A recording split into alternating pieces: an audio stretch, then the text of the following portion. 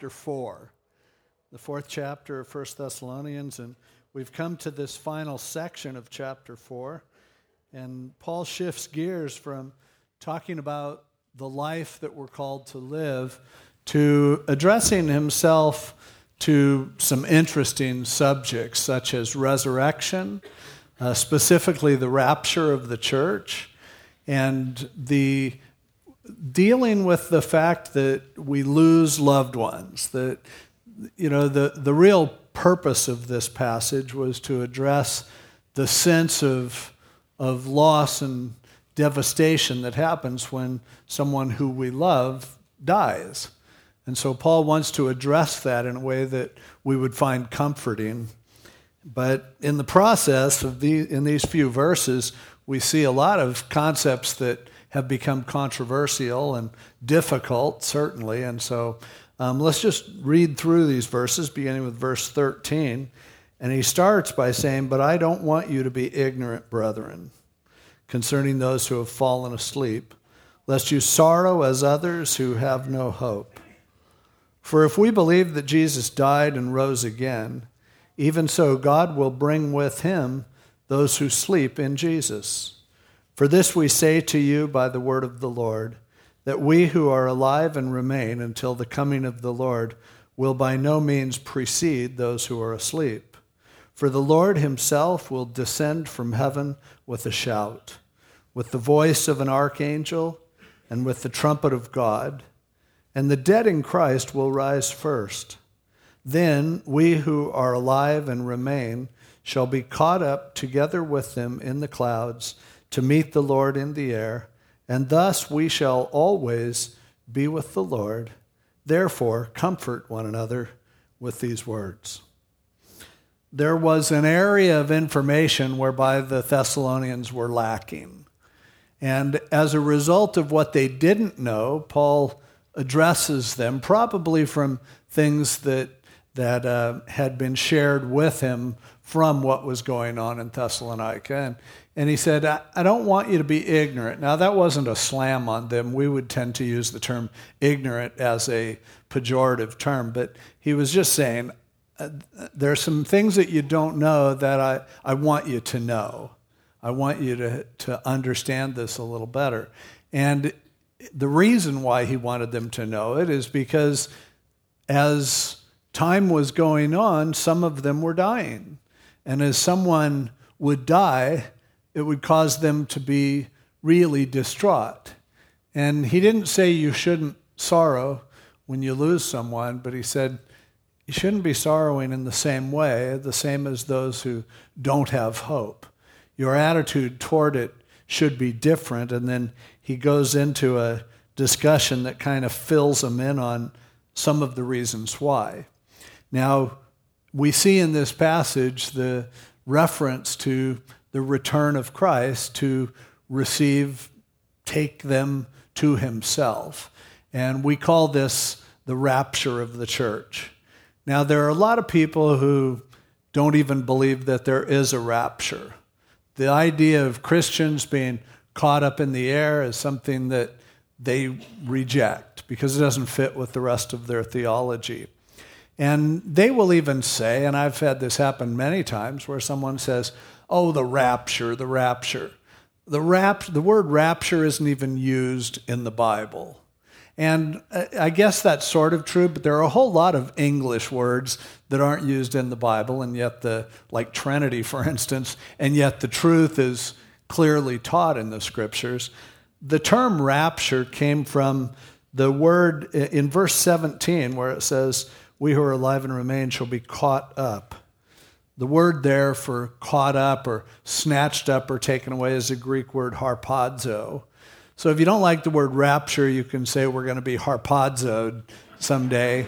The word rapture just came from the Latin translation of that word, which is rapturo, and thus it came to be referred to, transliterated as rapture.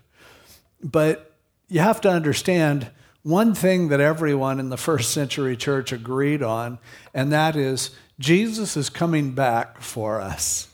Jesus is coming back, and they believed it would be soon. They couldn't conceive of why it would take a long time. But what we call the imminent return of Christ, the fact that he could come back at any point, was something that clearly was their conviction. And this was a part of the problem here in Thessalonica, is that it's like, oh, we're looking for Jesus to come back, and he hasn't come back, and now some people are dying, and they're going to miss his coming back. And so that's why he addressed it here. The whole notion of him coming back, Jesus clearly taught. Over in John 14, the first 6 verses, he has that great conversation with his disciples where he's talking to them about the fact that he was going to die, and he was getting them ready for that. And he said, "Let not your heart be troubled. You believe in God, believe also in me. In my Father's house are many dwelling places. If it were not so, I would have told you. I go to prepare a place for you, and if I go and prepare a place for you, I will come again and receive you unto myself, that where I am, there you may be also." And then he goes on, Thomas said, "We don't know where you're going." And Jesus said, "Well, I'm the way, the truth, and the life. No one comes to the Father except by me. If you know me, you know the way, don't worry." But there was that promise. And then you remember in Acts chapter 1 when Jesus ascended into heaven, he went floating up in the sky, and the angels came and said, "What are you guys looking at? This same Jesus who you're seeing ascending out of your sight is going to descend in the same way." So they had that promise, and really most of them thought it would happen really quick. Thought, a day here, a day there, and he'll be back. Jesus said, "I'll be right back," and so that's what they were expecting. They had, a part of the problem is they didn't understand that the heart of God was bigger than their heart. And that's where Peter, over in 2 Peter in the last chapter, he talks about, he said, there are some people who are scoffing and saying, "Oh, Jesus isn't coming back. If he was coming back, he would have come back by now. He's flaking. He's never coming back." And Peter said, "You don't understand. See, with God, one day is like 1,000 years. And 1,000 years is like a day." So he said, in God's time, when he says, "I'll be right back," it could be a few thousand years, and that's still to him just like a few days. But he said, you got to understand this. God is not slack concerning his promise, as some men count slackness. He said, God isn't slacking off, but he is patient toward us, not willing that any should perish, but that all should come to repentance. And so Peter said, the reason why it's taken so long is because God's love extends to people who haven't as yet heard. And so the delay was because of God's patience. So that's why here we still are, still, admonished in Scripture to expect his return. We saw, as Eddie quoted in his prayer, Titus 2:13, looking for that blessed hope and the glorious appearing of our great God and Savior, Jesus Christ. We studied that passage just this last Wednesday night in the book of Titus. We are still to have that expectation. But here they are dealing with the fact that a lot of people deal with. There are people now who got saved, back in the 70s or the 80s, and they were told, man, Jesus could come back at any time, and we expect him. And he didn't come back as soon as many of us thought.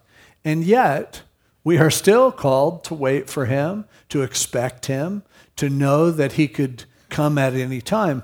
But there are complications that come in to that, and Paul's dealing with some of those complications. Okay, how do we deal with it when we lose somebody and the Lord hasn't returned like we would expect? Now, the whole question of the Lord's return becomes difficult in some ways because so many of the Old Testament prophecies and passages that refer to the coming of Messiah are referring to that time when he comes to set up his kingdom on the earth and to judge the earth. And typically and traditionally, we would refer to that as the second coming of Christ. And it's, we believe, a different event than what he's talking about here. Jesus is going to come back, set down his feet on the Mount of Olives. It will split, and he will put an end to all warfare as he defeats the armies of the Antichrist and sets up his kingdom. But people get confused partly because of that. But what I want you to notice is this event when the Lord himself, as he says, descends from heaven with a shout, with the voice of the archangel, and with the trumpet of God. Now, linguistically, these aren't necessarily three individual things or three things that happen sequentially. That's not implied by the text. This could just be a huge noise. It's a voice, it's an archangel, it's a trumpet. It could be all those things happening at once, or it could be a sound that's indescribable that's kind of described that way. But this huge thing happens, and the dead in Christ rise. We'll talk about that in a moment. And then we who are alive and remain shall be caught up together with them in the clouds to meet the Lord in the air, and thus will always be with the Lord.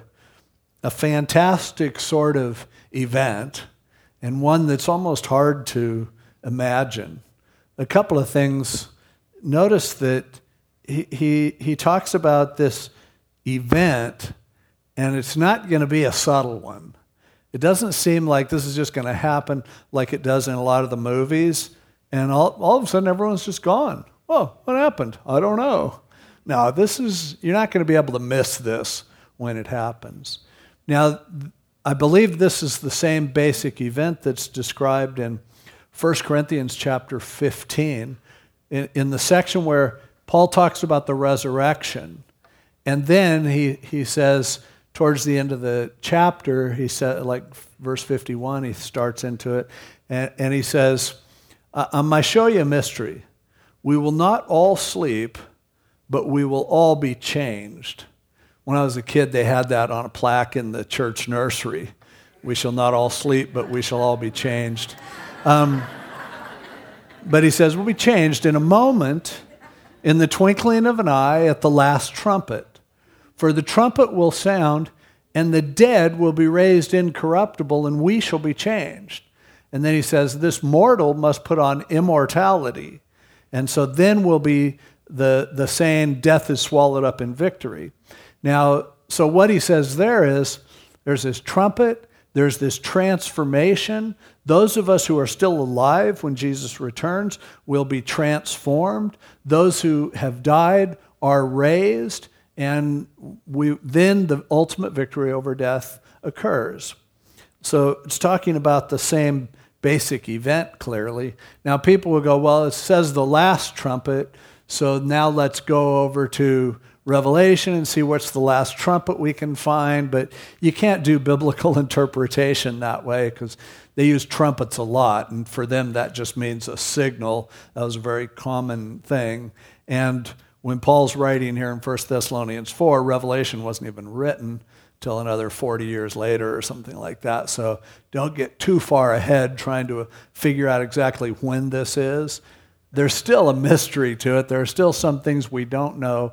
We should expect it to be confusing. When Jesus, when asked about when all this stuff was going to happen, he said, look, I don't even know. Now, he may know now, but he didn't know then, and he said that.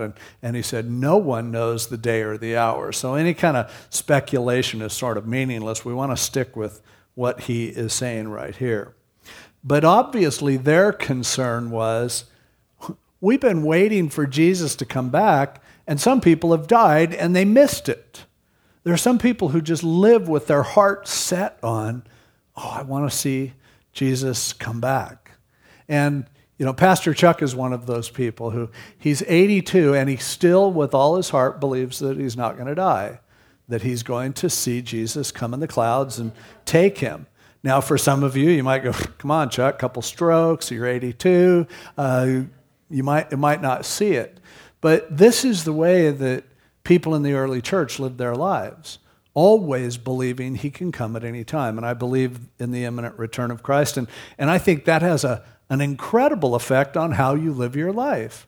If you know that he could return at any time, what a transformation that does. How piddly and how flimsy do the things of this earth appear when we understand that he could appear at any time. It'll change the way that you live, certainly. But so now he's addressing that and going, I know you're feeling bummed because your friends missed the rapture. But he said, don't feel bad. I mean, yeah, you mourn because you lost them, but don't mourn for them. Because as he says, if we believe, verse 14, that Jesus died and rose again, even so, God will bring with him those who sleep in Jesus. And by the way, I should make this clear. It's using sleep as a metaphor for death. And that's very common in the New Testament. Remember when Jesus was going to heal somebody and he said they were just asleep, and they go, well, then just wake them up. And he goes, no, I mean dead. I'm just saying sleep because that's a metaphor. There are some people who take this and they believe that when we die, we go to sleep. We just pass out and we're not aware of anything and we're waiting for the resurrection in what is called soul sleep.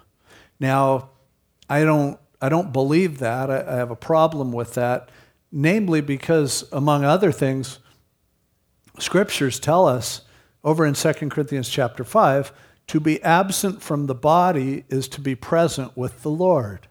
So I believe when, just like the thief on the cross, when he said, Lord, remember me when you come into your kingdom, and Jesus said, this day you'll be with me in paradise. I believe that when I take my last breath on earth, my next gasp will be in the presence of God. And Paul clearly believed that. If you read that passage in 2 Corinthians 5, you can see that. In fact, turn over there for a moment because there's another point I want to bring up from that. 2 Corinthians 5.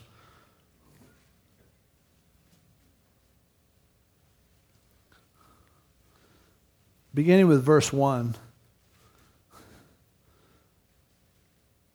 Paul says, for we know that if our earthly house, this tent, this tabernacle, this body, is destroyed, we have a building from God, a house not made with hands, eternal in the heavens. For in this body we have, we groan. The older you get, the more you groan. Earnestly desiring to be clothed with our habitation, which is from heaven. He goes, man, when you're in this body, you're just going, I wish I could get my new body. I wish I could get my heavenly body. And he said, if indeed, having been clothed, we shall not be found naked.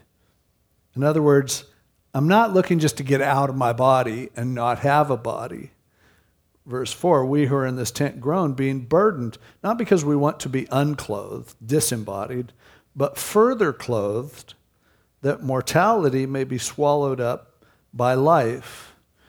And then he goes on to talk about we're walking by faith, not by sight, and we're confident in verse 8, yes, well pleased, rather to be absent from the body and to be present with the Lord. In other words, when we leave this body, we go to be with him. But the other thing he seems to be saying there in 2 Corinthians 5 is that I don't want to get out of this body and be without a body, but I'm looking to get out of this body and into another body. And I think that becomes important when we're trying to figure out what happens to our loved ones who die, who are Christians. What's going to happen to us if we don't see the coming of Christ personally from here? What's it going to be like? And it's not that I believe, it's not that we go to heaven and we're like disembodied spirits. Now, there are some people who believe that we would just go and we'll exist like little Casper, the friendly Christians, until the resurrection comes when we get our new bodies. But 2 Corinthians 5, to me, seems to indicate that that's not the case. We also know that soul sleep isn't right. You don't just go to sleep and then a few thousand years later you wake up in heaven. Now, for some of you, a nice long nap might sound really good, especially those of you mothers who take care of little children. But, that doesn't seem to be what he's saying. If you read over in Philippians chapter 1, Paul talks about, man, I'm really torn because I really want to be here with you guys to help you, but if I die, I go to be with him, and that's way better. And so he said, I'm really kind of torn. I guess I'm more needed here than I am in heaven, so therefore I'll stay with you guys for a while. But if Paul thought he was just going to go to sleep, he would say, well, boy, I'm really torn because I could be here with you or I could be nowhere. No, he goes, no, I can either be with you or I can be with Jesus. And even here in 1 Thessalonians, the passage says, those who are in Christ, they sleep in Jesus. They're dead, but they're with Jesus. And so I think this passage lays out for us certainly the idea that when we die, we're with Jesus and we're going to come back with him. Now, the other thing that he lays out here is those people are not at all at a disadvantage. They don't need to feel like if they miss the rapture that they missed anything. And this introduces the whole notion that, well, some of us aren't going to last that long. And certainly there's no reason to hang on to life, put me on life support, or freeze me in one of these chambers because I really want to see the rapture. Now, you'll either see the rapture as you're going up, or you'll see the rapture from the sky as you are with Jesus and you're already with him. But again, the imminency, certainly. Paul expected to see it. Here he says, we who are alive and remain. Paul was an older man at this point, under a lot of persecution, going through tough times, and yet he said, those of us who are still here, and in the same way that in 1 Corinthians 15, when he says, we will not all die, we'll not all sleep, but we'll all be changed, we'll be transformed. So a glorious revelation and a tie-in with people who died before, like, hey, they are going to be there too. In fact, he says, they're going to be there first. They're going to be there before. Because as he says, in verse 15, this we say to you by the word of the Lord, that we who are alive and remain until the coming of the Lord will by no means precede those who are asleep. In other words, by living long enough to see the rapture, you have no advantage. And you're not getting something ahead of somebody else.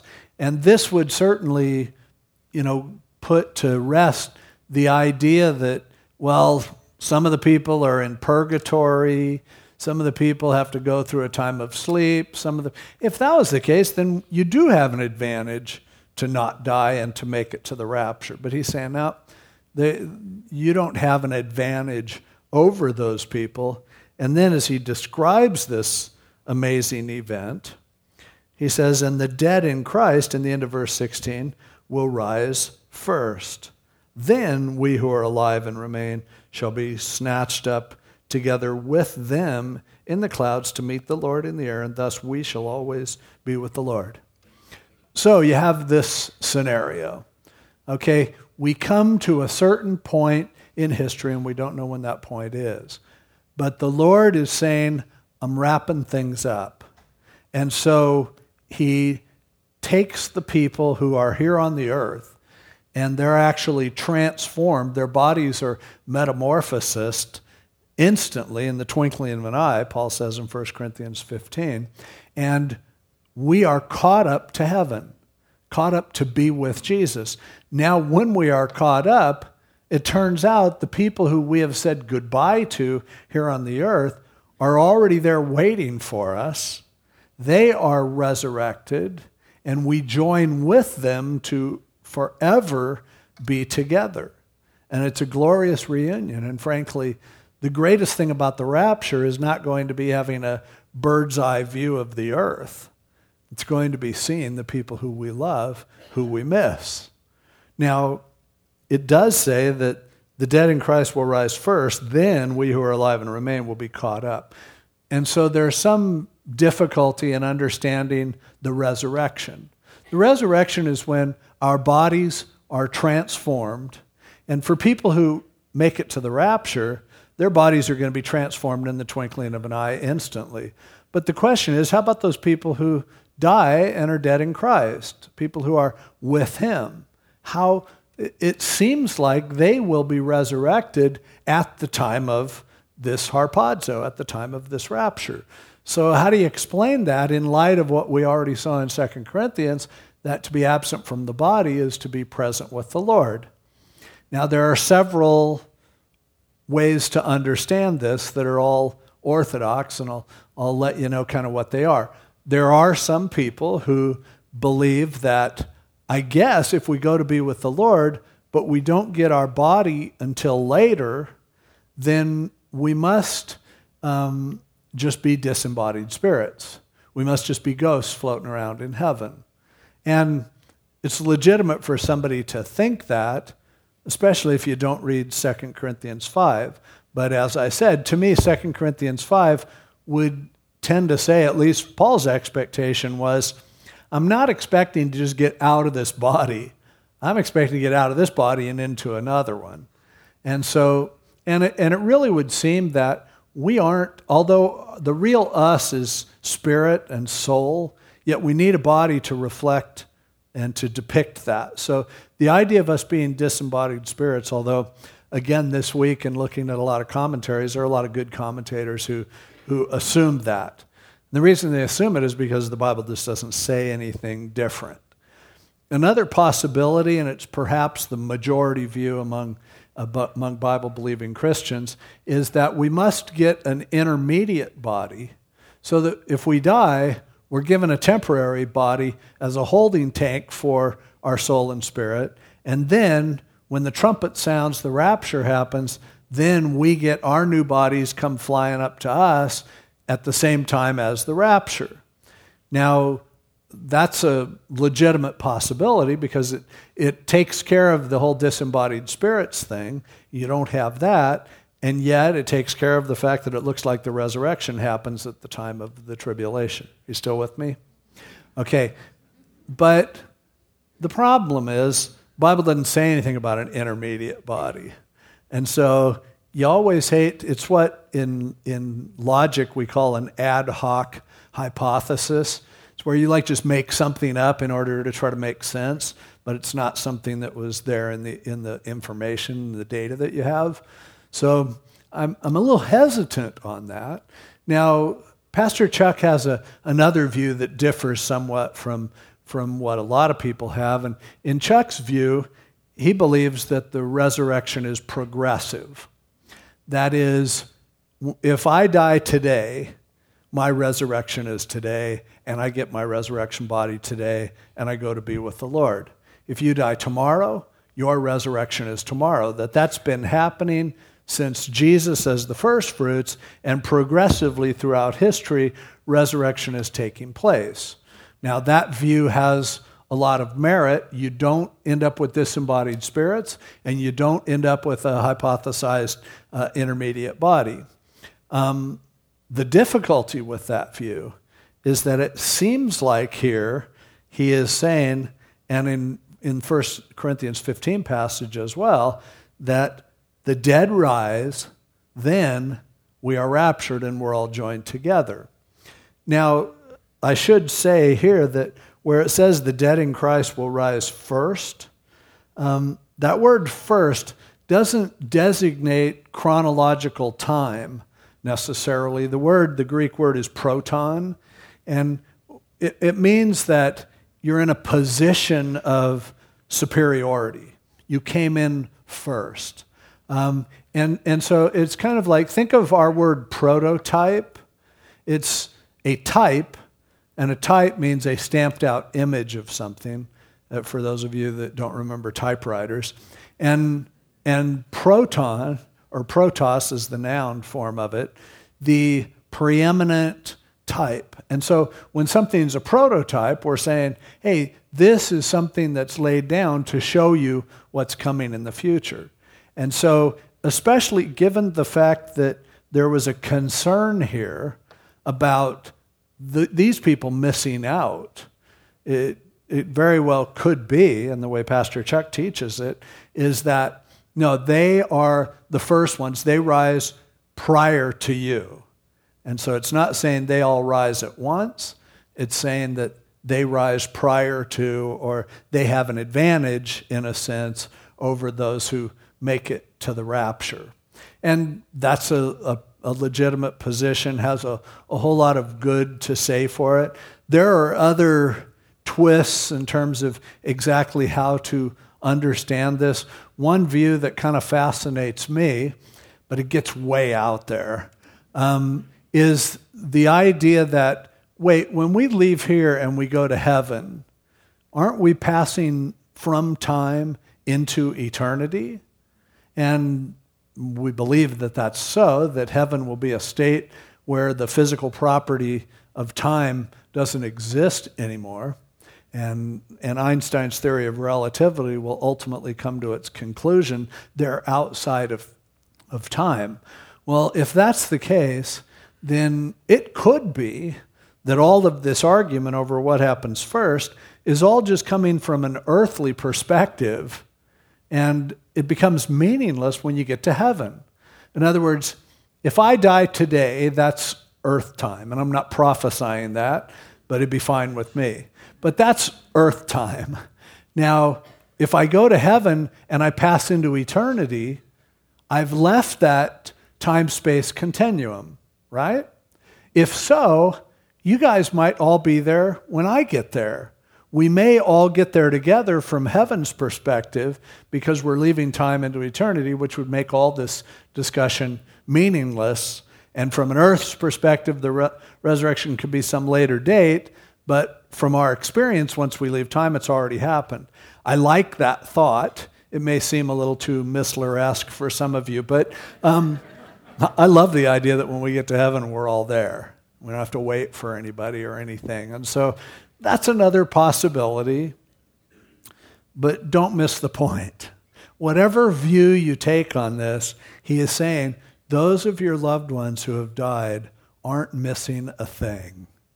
And it gives us another reason to look forward to the fact that we will either through death or through rapture, this is going to happen to us, and we're all going to meet up together, and we'll all be there. And so our mourning is very earthly, it's very temporary, it's very selfish.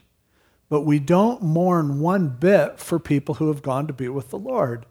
Because, hey, yeah, you feel sorry for yourself, but it's not mourning like people without hope, because you're mourning for somebody who beat you.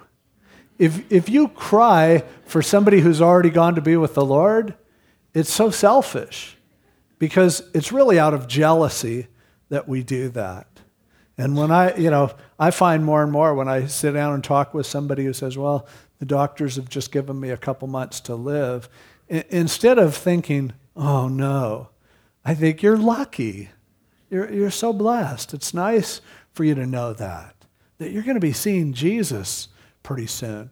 We should all live with that expectation. But hey, we're here in our flesh, and it's hard to think that way. And it really is, but that's reality. And so Paul is laying these events out so that they would understand, you know what, people who know Jesus, it's not a loss for them when they go to heaven. We're all going to meet up together.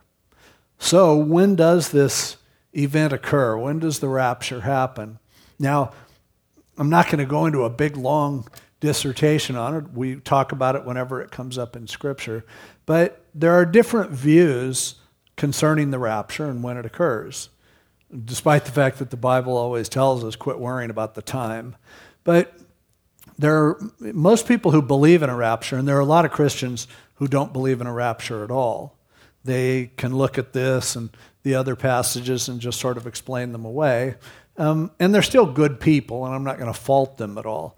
But of people who believe that a day is going to come when the Lord's going to descend and catch us up, which is called the rapture, of people who believe in that, some believe that it will happen before the Great Tribulation, which to them either a pre-tribulation rapture, which means it happens, then a period of 7 years of judgment, then Christ returns to the earth with us to rule and reign.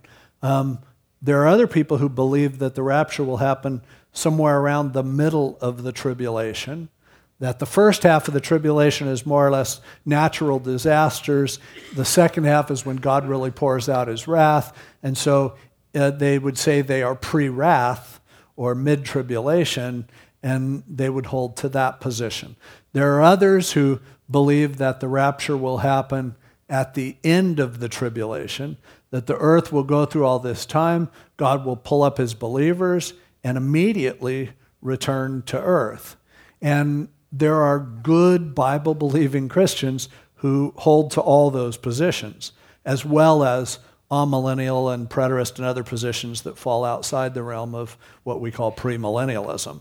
So I'm not bagging on anybody, and I would say that there are reasons to believe in any of those positions, but I'm not going to apologize for the way I see it.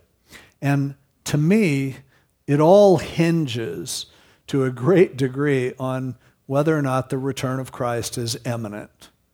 Could it happen at any time?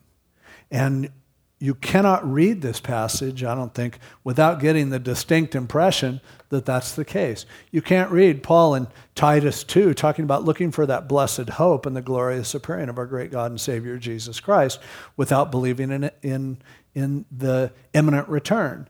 In fact, the whole issue that they had here came about because of their understanding of an imminent return, as did 2 Peter 3 when he's talking about people counting God slack concerning his promise. There's very little argument that the early church believed in imminency. Jesus said, I'm leaving, I'm coming back. Obviously, they believed that he could come back at any time. So the question really is, were they right or were they wrong? And ultimately, to believe in the imminent return of Christ, you kind of have to believe that that's the next thing that's going to happen in the prophetic landscape. And therefore, that's going to put you in a position of being pre-tribulational. And so that's one of the primary reasons. I have other reasons. The purpose of the tribulation is to judge and to deal with Israel. In the book of Revelation, all during the tribulation, you don't see a sign of the church being anywhere, and yet they are addressed in the beginning before he said after these things. There are a lot of reasons. Now, I don't, and we'll see as we come to chapter 5, he talks about this some more, and in 2 Thessalonians, he talks about it some more. I'm not one of these people that believes in a pre-tribulation rapture because I'm scared to death to go through the tribulation. If I'm wrong about this, I'm not worried. I'm fine. I'd be totally okay going into the tribulation. Now you go, really? 7 years of... No, I wouldn't last 7 years, I guarantee you that. You know? Nobody's going to be cutting my head off. No, I will go down shooting. And so, for me, I'm quite serious. It's a question of whether I get raptured right before the tribulation or whether I get raptured shortly after it begins. But it'll be taken care of. I don't think we should hold to a view because we are escapist, or we're like, oh no, because I can't stand facing the tribulation. Because we have brothers and sisters who are facing all sorts of tribulation all the time in other parts of the world, and even in our part of the world.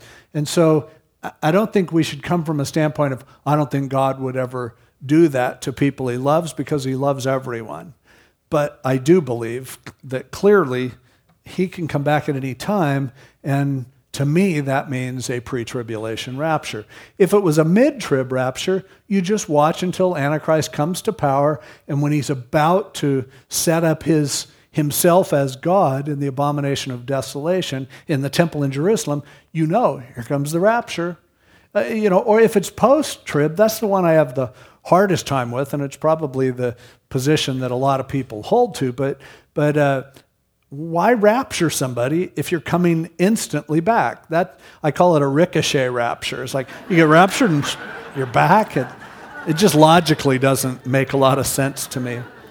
Now, people hold to post-tribulationism partly because of what Revelation 20 says about the resurrection. And it shows a resurrection that happens at the beginning of the millennium.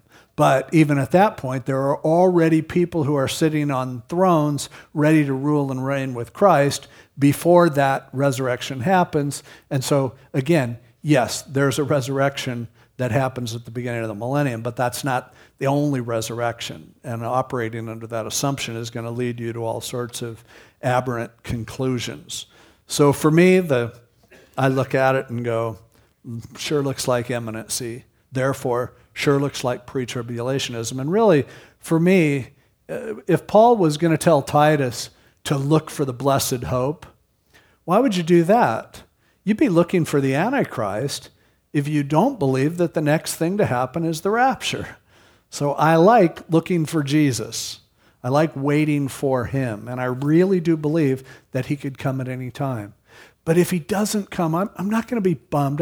I was kind of, because you see Israel becoming a nation, cool things happening in the world, the supernatural deliverance of Israel when everybody's trying to destroy him. And so you start counting the days and you start thinking it could be any time.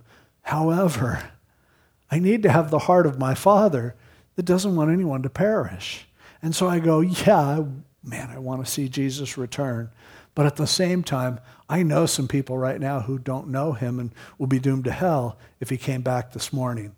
So if he wants to draw them to himself and therefore he's going to forestall the rapture, I'm good with that. He's doing it for the right reasons, and he has all of the wisdom that there is at his disposal, obviously. So from all of this, and he winds it up by saying, therefore comfort one another with these words. This truth is something that we need to understand it. He doesn't want us to be ignorant. The fact is that everyone who knows Jesus Christ is going to be with him forever. That if people are still here on the earth at the time that Jesus comes and snatches them away, it'd be cool to be a part of that, but everybody who died before already won. They got a head start. They got there first. So we don't need to feel bad for them missing it, or we don't need to feel like I'm going to be so bummed if I die and miss the rapture. You won't miss the rapture. And ultimately, the bottom line is, as his children, we are all going to be together with him forever. And that ought to give us great comfort. And Paul doesn't just say, I am comforting you. He says, comfort one another with these words. And therefore, in these truths come that which each of us can take and share with others at their times of loss, at their times of mourning, and remind them of what God says, and remind them of what's going to happen, and remind them of where their loved ones are. And that should give us enough comfort that though we mourn, we don't mourn the same as those who have no hope. Now, if you get into this stuff and all you do is have fights with it, and all you do is like, oh good, my friend's post-trib, I can't wait to go nail him with this thing about imminency, you've missed the point. This is all about comfort. It's all about being with Jesus. And that's something about which we can all agree. Our hope is completely put in the fact that Jesus says, I'm coming again. You're going to be with me. And that when that day comes, he's going to gather all the pre-tribbers, mid-tribbers, post-tribbers, amillennial, post-millennial, preterists who have put their faith in Jesus Christ. And he goes, now you guys are all together. Too bad you couldn't handle it on earth. But now you're all together, and I'm wrapping it all up, and I'm on the throne. And I took care of you. And that is the point. And that's what Paul wanted to make sure that he communicated for them. Here is something you can use to provide comfort to others. Let's pray. Lord, thank you for your word. Thank you for your promises. Thank you for the fact that we know that you will come back, and that either you will come for us when we die, you'll come for us if we don't die, but we'll all be together with you forever. And that provides great comfort to us. And we thank you for the truth of your word. In Jesus' name, amen.